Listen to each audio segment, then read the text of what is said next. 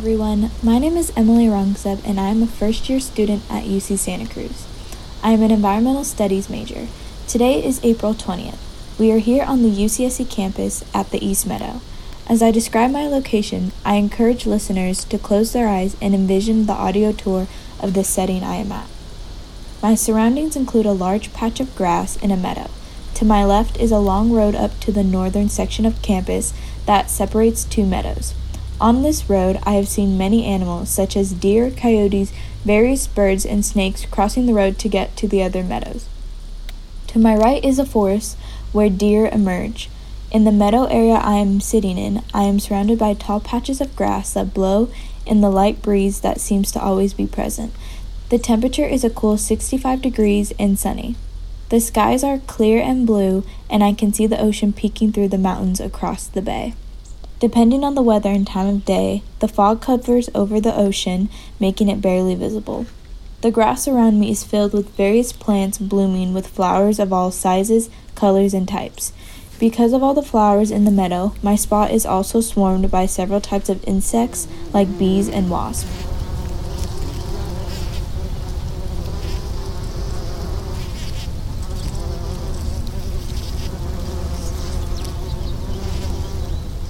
I am lucky in that I am setting this area in the spring and am able to witness the pollination process between the bees and flowers.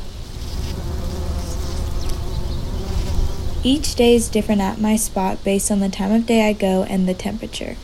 I see many of the same interactions each day.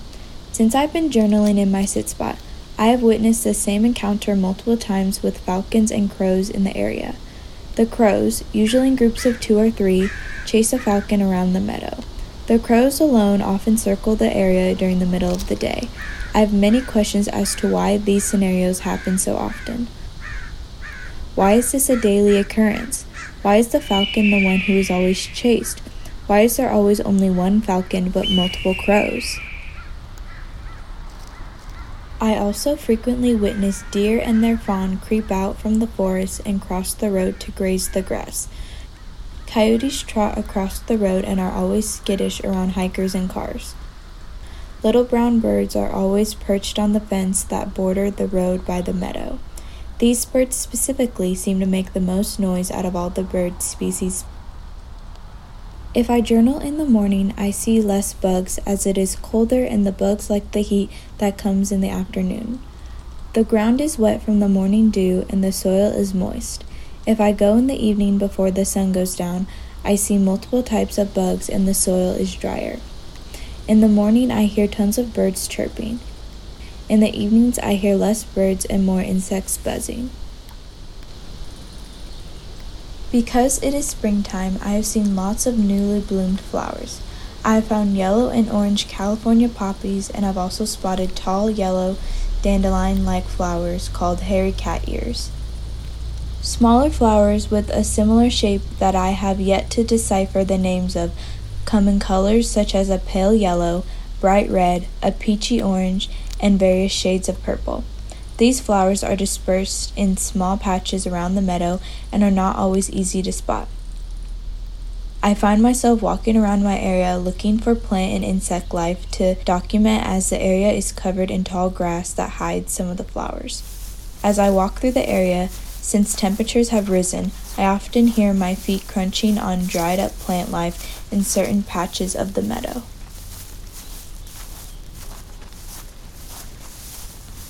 With the flowers comes many different insects. Of course, there's the obvious bee and wasp spotted in the flowers pollinating.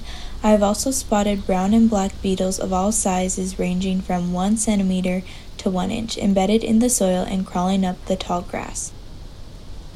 I have noticed that I rarely spot insects anywhere else other than in the grass and flowers. I see black and orange butterflies flutter around the flowers. The most common insects spotted are brown and white moths that usually fly low to the ground. The most rare insect I see was a long black and white caterpillar that I saw in the grass. Another aspect of coming in the evening to journal is the annoying flies in your ear and the higher risk for a nasty bug bite. This project has allowed me to stop and study the environment around me. Since starting my journaling a few weeks ago, I have already noticed changes to my environment. Certain flowers have popped up that weren't there before, and the temperatures have increased, leading to changes in the atmosphere. I have spotted more insects in higher quantities. These are changes and scenarios that I have never before taken the time to notice. I went into this project with an open mind and have been exposed to some of the most exquisite visuals.